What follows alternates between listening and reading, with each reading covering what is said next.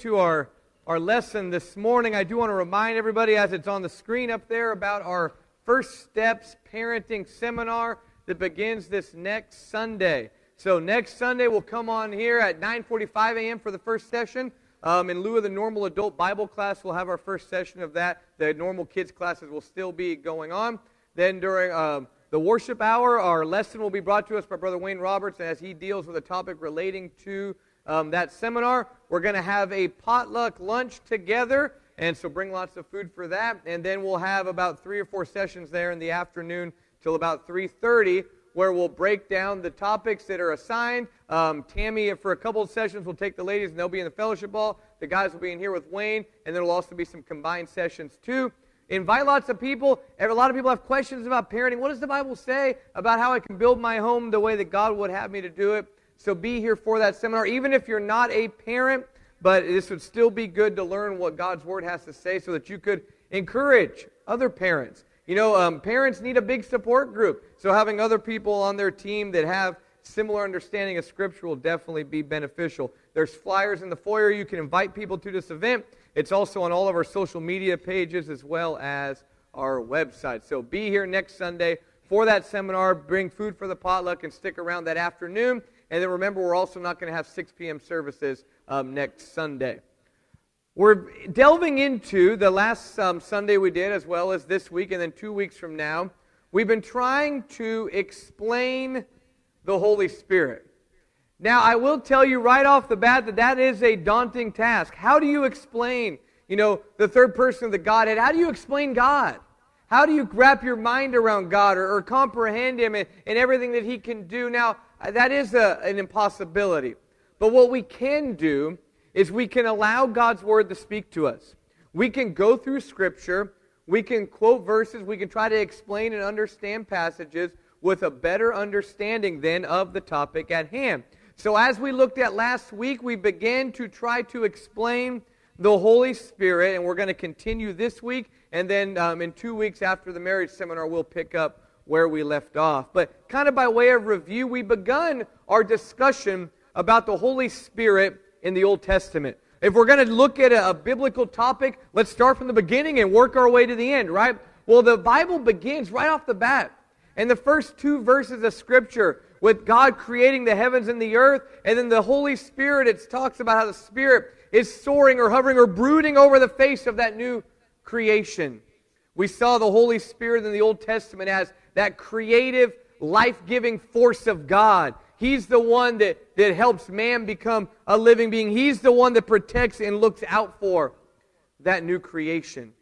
We go on in the Old Testament and we observe that the Holy Spirit is often a source of empowerment for God's people. When Samson is able to do some mighty feats, it's by the Spirit of God that he's empowered to do that. When David pens many psalms, it is by the Holy Spirit that he is able to do those things. But the Holy Spirit is also evidence of God's favor. One doesn't have the Holy Spirit if they're not in a right relationship with God.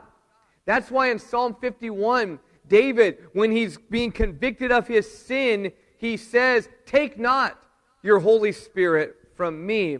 The Holy Spirit is evidence of God's favor, and the Spirit not being there is evidence that one is not right with God. We also saw in the Old Testament that the Holy Spirit is the great revealer of God's Word, whether that be written, like maybe Moses being guided to write down the words of God, or David in the Psalms, or Solomon. But he's also the revealer of God's Word through prophetic word. When a prophet would go out and speak to the people, not all their prophecies were written down.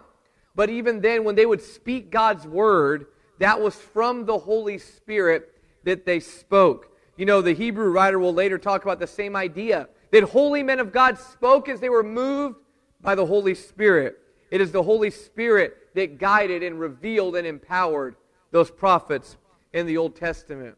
And the Old Testament kind of ends with a promise of a future coming of the Spirit. In Joel 2, verse 28, it says, "It shall come to pass afterward that I will pour out my Spirit on all flesh." And he repeats that same idea again, that he's going to pour out His Spirit. And in verse 32, it says, "And it shall come to pass that everyone who calls on the name of the Lord shall be saved." The Old Testament ends with this idea that although the Spirit might be seen as not being around for some time, there's going to be a time when the Spirit is going to be poured out on all flesh, and it's going to be on that occasion that salvation is going to be made available. Now, as the Old Testament comes to a close, then we're left wondering, when's that going to be? When's that future time when the Holy Spirit's going to come? When's that time when all flesh are going to have that opportunity? When's that time when all people, Jew, Gentile, young, old, are going to be able to call upon the name of the Lord and be saved? With that, then, in our study of the Holy Spirit, we continue into the New Testament.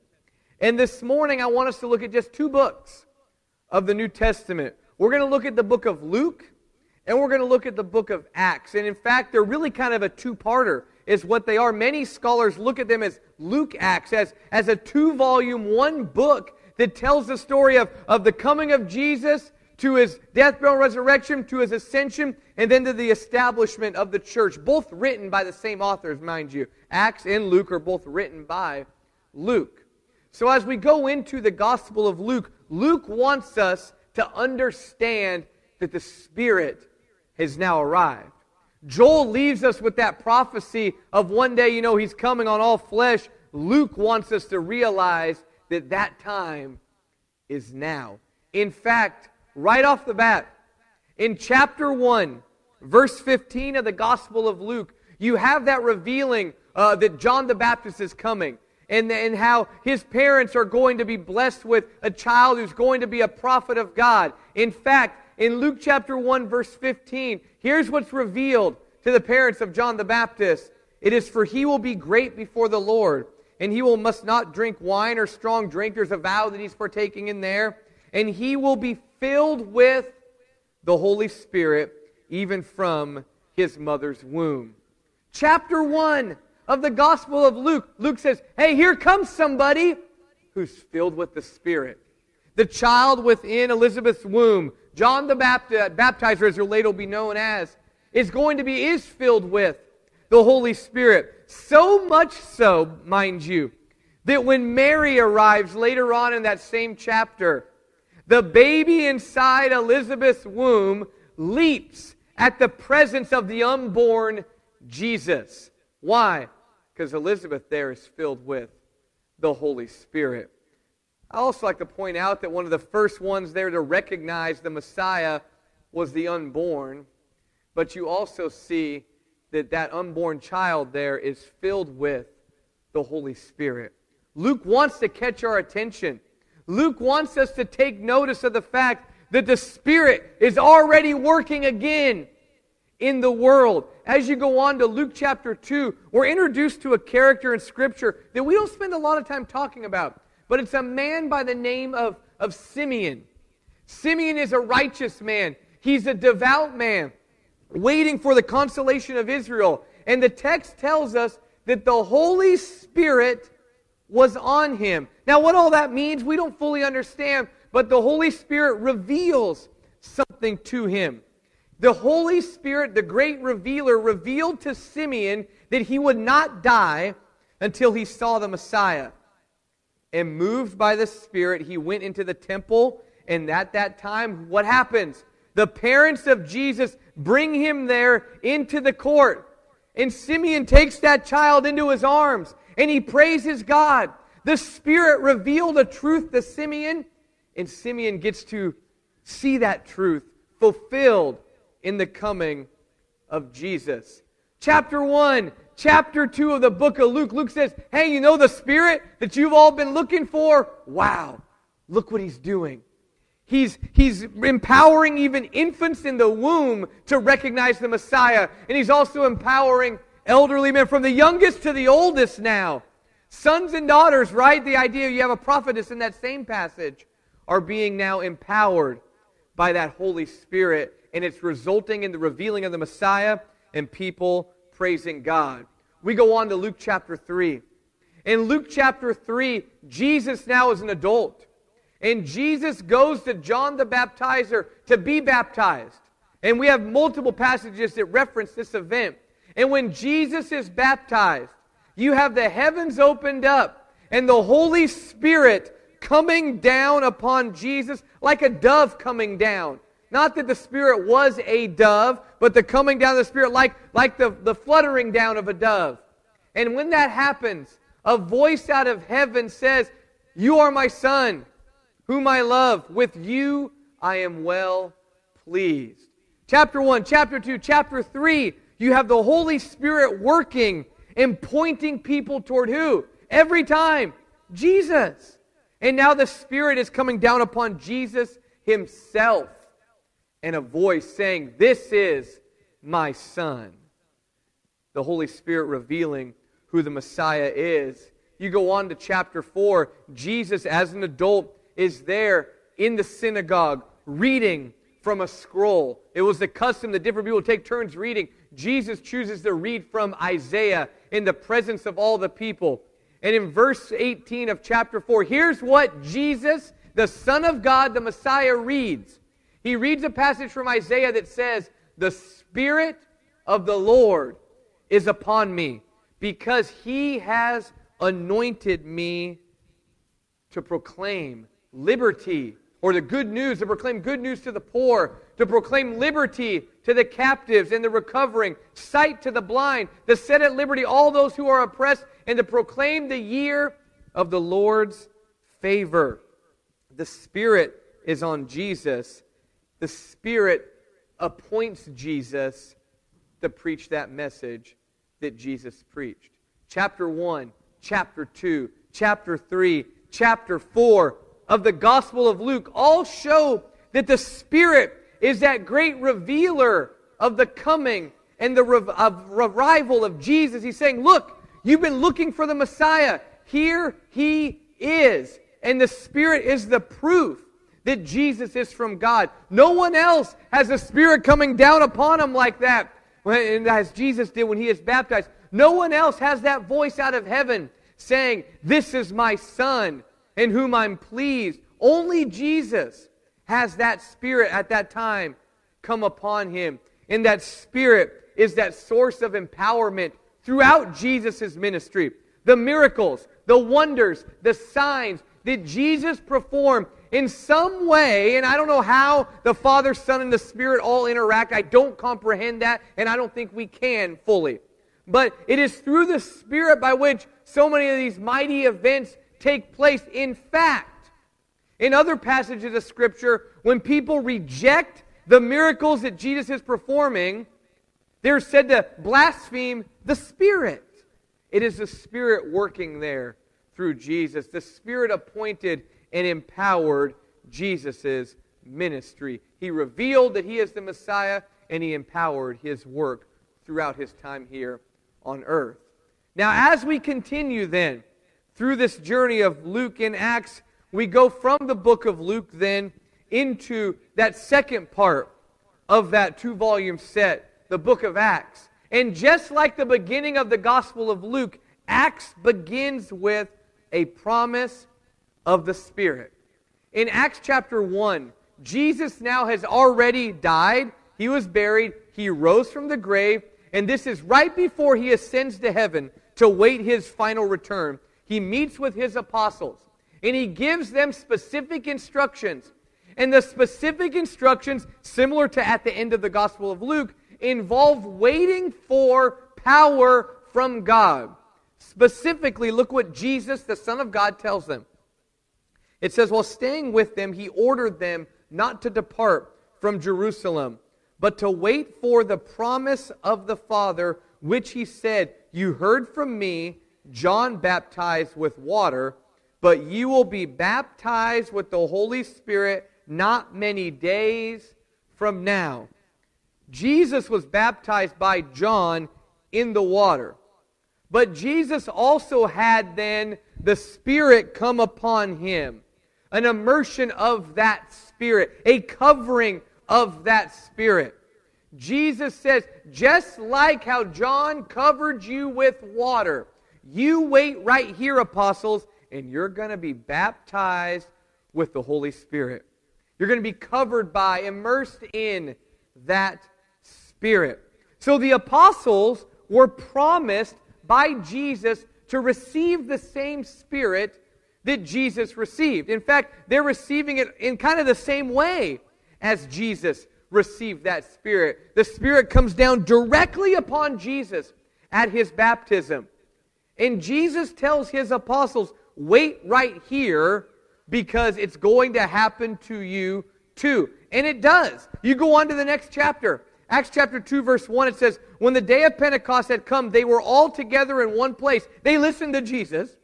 And suddenly there came from heaven a noise like a violent rushing wind, and it filled the whole house where they were sitting, and it appeared to them tongues as of fire distributing themselves, and they rested on each one of them, and they were all filled with the Holy Spirit. And they began to speak in other tongues or other languages as the Spirit gave them utterance. And we talked about all the different people that saw this event taking place. But Jesus promised, He said, hey, that Spirit that I received, you wait right here, and you will get it too. And they did. The promise was fulfilled. And they get up there and they begin to preach. And what's neat is when Peter begins to preach before the crowd in Pentecost, they all saw what was happening. People heard the commotion. The Spirit didn't come on them silently when it happened. Now they're able to speak in different languages that they didn't previously know. Medes and Persians and so on are hearing their language. And people are confused by the commotion. And Peter gets up and begins to preach. And Peter says, let me tell you what is going on. What is going on right now, Peter says, is what we've all been waiting for. That prophecy in Joel chapter 2 is being fulfilled. He quotes it. Verses 17 and onward through verse 21, he's quoting Joel chapter 2. The chapter that we said that kind of the theology of the Spirit of the Old Testament kind of ends upon, that one day He's coming again. Peter says, here He is. It's happening. He says, verse 18, even on my bondslaves, both men and women, on these days I will pour forth of my Spirit, and they shall prophesy. And he goes on, verse 21, and it shall be that everyone who calls upon the name of the Lord will be saved. Peter says, you've been waiting for this moment. We all have. It's happening right now. And empowered by that same Spirit, Peter continues to preach to them. And he tells them about Jesus, and that Jesus was the Messiah. He was the Son of God, and that they killed Him. And the people were cut to the heart by that message. And they cried out in verse 37, what shall we do? And Peter tells them something. And he mentions the Spirit in what he tells them. After they were cut to the heart by the message that was revealed by the Spirit, Peter then says, repent, and each one of you be baptized in the name of Jesus Christ for the forgiveness of your sins, and you shall receive the gift of the Holy Spirit. So you have the Spirit coming directly upon the apostles. And the Holy Spirit is empowering them and revealing God's Word to them. And Peter preaches about the Spirit to the crowd. The crowd asks, what do we do now? Peter says, repent and be baptized. You'll get your sins taken care of. And he mentions you'll receive the gift of the Holy Spirit. Now, I know there's all sorts of questions we have about that. We're going to talk more about the Spirit. But think about if you were standing in that audience at that time. You just heard Peter tell everyone that what was going on was the fulfillment of the prophecy of Joel, that the Spirit is now going to be offered to all flesh. And when Peter mentions that you can get the Holy Spirit too, you would think, you know what? It's probably something to do with that same Spirit. And I think what you begin to see in the book of Acts is that the same Spirit, although He operates differently, and we'll talk more about how He operated on Jesus, how He operated on the apostles, and how He operates on the believer. We're going to talk about that. But it's all from that same Spirit. That same Spirit that's in the Old Testament, the same Spirit that came upon Jesus, that same Spirit that the apostles received, Peter says, is available to you too. What a great promise. That it's not exclusionary. Because when you look in the Old Testament, the Holy Spirit was a sign of God's favor. If you didn't have the Spirit, if Israel lost the Spirit, they were no longer faithful to God. When David says, "Take not your Holy Spirit from me," he's contemplating the fact that he's not faithful to God. He says, you come to God and believe and obey, repent and be baptized.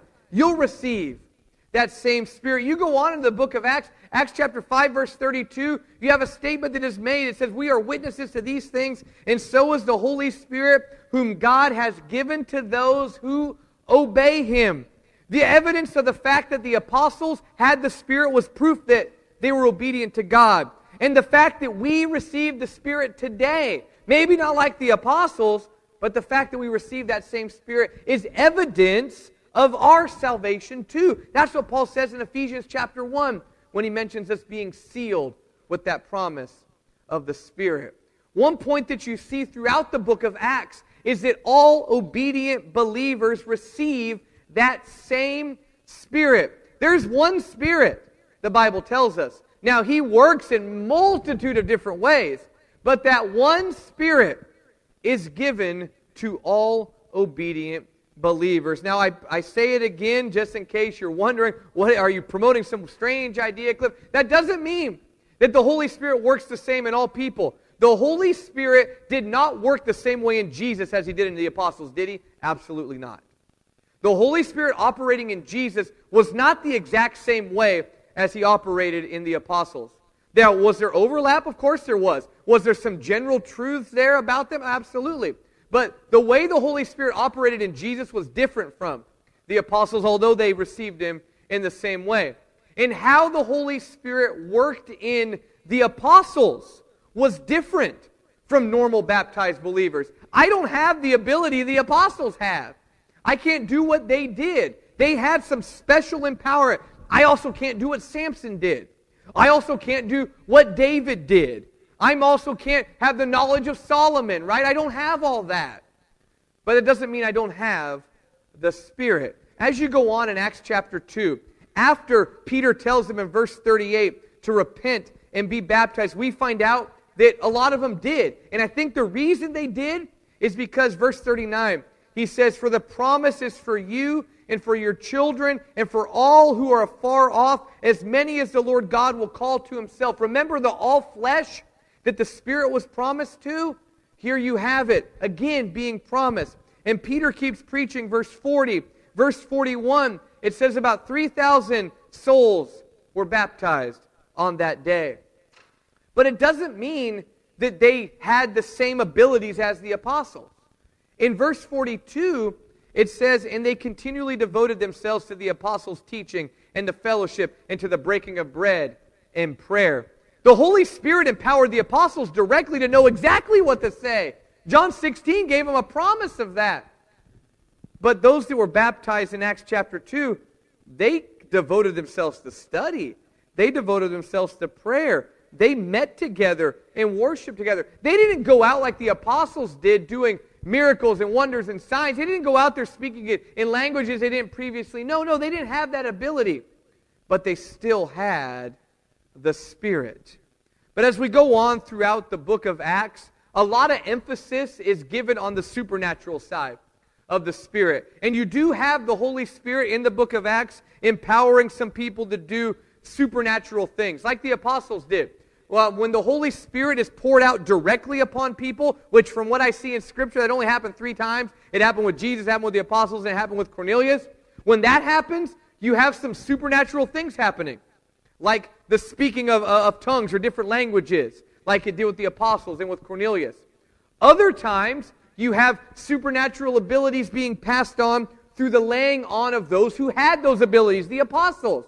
The apostles in Acts chapter 8 were able to lay their hands on a believer and pass on supernatural, as we might say. And by the way, I don't like that term, because anytime God is working, I believe it's supernatural, but you know what I mean. So he would pass on those supernatural abilities to the believers that were going to receive it. But at the same time, not everybody had abilities to do what we would call miracles. Not everybody could do that. Just because they had the Spirit when they were baptized does not mean they have the ability to do these things that are outside of the realm of natural law. But as we go on throughout the book of Acts, believers are said to be full of the Spirit. So all of us, I know that's a phrase that we don't normally say, but it's biblical to look at a Christian who's following God, who's following the Spirit, and say that person is full of the Holy Spirit. Let's read on. Acts chapter 6, verse 3. Now you have a situation going on where the apostles are needing to be engaged in some really purposeful ministry.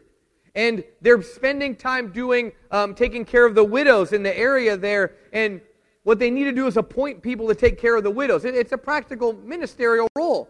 So the apostles get together, and here's what they do in verse 3. They have a selection criteria. And look what's on their criteria of who we're going to pick to take care of the widows.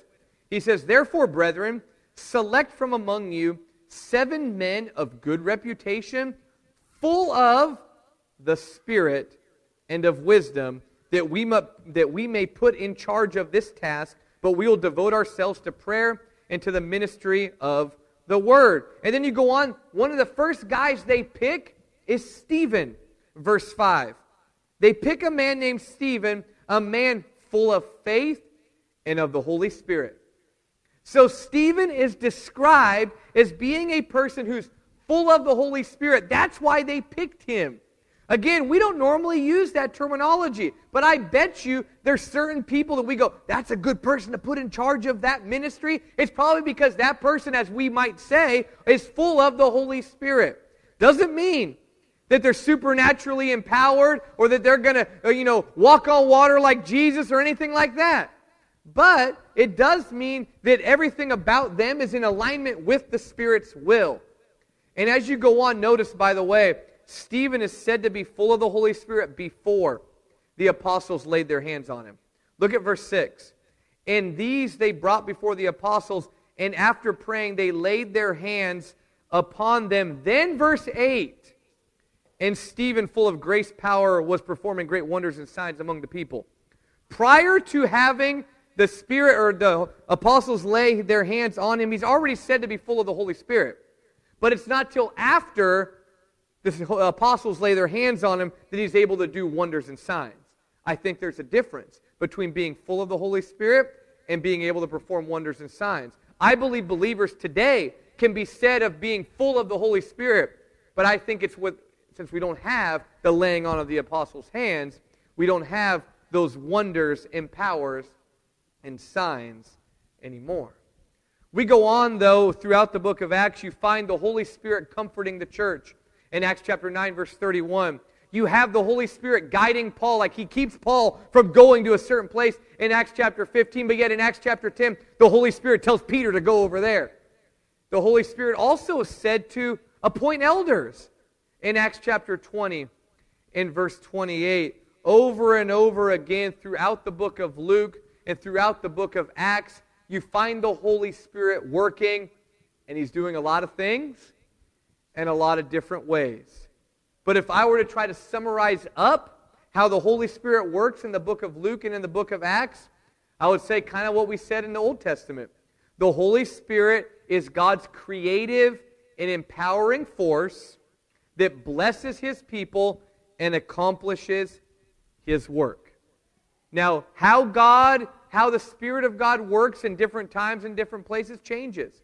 How He worked during the period of the Judges in the Old Testament is far different from how He worked during the early stages of the church in the book of Acts. And how the apostles worked from the Spirit versus what the Spirit does now is different. But it's still the same Spirit, the one Spirit, is still around and still working today. So as we draw our lesson to a close and make application to us in our life, the same Spirit that was in the Old Testament at the beginning of creation, the same Spirit that empowered great men of old like Samson or David or others, that same Spirit was there in John the Baptist. That same Spirit was with Jesus. That same Spirit was with the apostles. And that same Spirit is still made available today. He's not going to do the exact same things, no. But the same Spirit is still available. That's what Peter says in Acts chapter 2 when he says, repent and be baptized, each and every one of you, for the forgiveness of your sins, and you shall receive the gift of the Holy Spirit. That's the icing on the cake. That's the final motivation. The crowd there saw the Spirit come. The Spirit was evidence of God's favor. Peter says, you come and get baptized, your sins will be washed away, and you too will have the favor and blessing of God. That same Spirit that has always been a sign, a symbol, a statement of God's blessing is still made available today. So if you're here today and you've never been baptized into Jesus Christ, you're missing out. We get to have our sins washed away. We get to be sealed with the Spirit. I don't know how all that works and what that consists of, but I do know that it means I'm blessed by God and that one day I'm going to get to raise with Him. That's pretty awesome. If you don't have that, you're missing out this morning. In fact, we're going to even sing an invitation song here in a moment. We always, as our custom is, leave these front rows open. If you're here and you're ready to be baptized into Christ, we can do that this morning. We like doing that. That's a lot of fun. We like seeing sins washed away and people being blessed by God. We like seeing new souls being added to the Lord's church. At the same time, though, if you're here and you already are a Christian, understand that you are a blessed people. Although I know sometimes we think, wouldn't it be cool if I could do what the apostles did? Wouldn't it be neat if I could have the power of a Samson or the ability that Jesus... Oh, of course it would. But that doesn't mean that we are any less blessed. It doesn't mean that we are any less empowered. It doesn't mean that we are any less a child of God. We still receive the same Spirit. Now, I know that raises a whole lot of questions. I know everybody's mind right now is going to, well, what does the Spirit do for the Christian today? You're going to have to wait for that lesson. 2 weeks, we're going to continue with our series on the Holy Spirit Explained, and we're going to talk more about what the Holy Spirit does in the lives of Christians like you and me, and that's kind of the rest of the New Testament. But you'll have to wait for that one, but be here in 2 weeks for that lesson. But if you're here this morning and you're not a Christian and you want to partake of that same Spirit, you want to be blessed by God, you want to have your sins washed away, we're here to help you. If you've strayed away and you need the prayers of this church, let us pray for you. Why don't you come as we sing together? Let's all stand.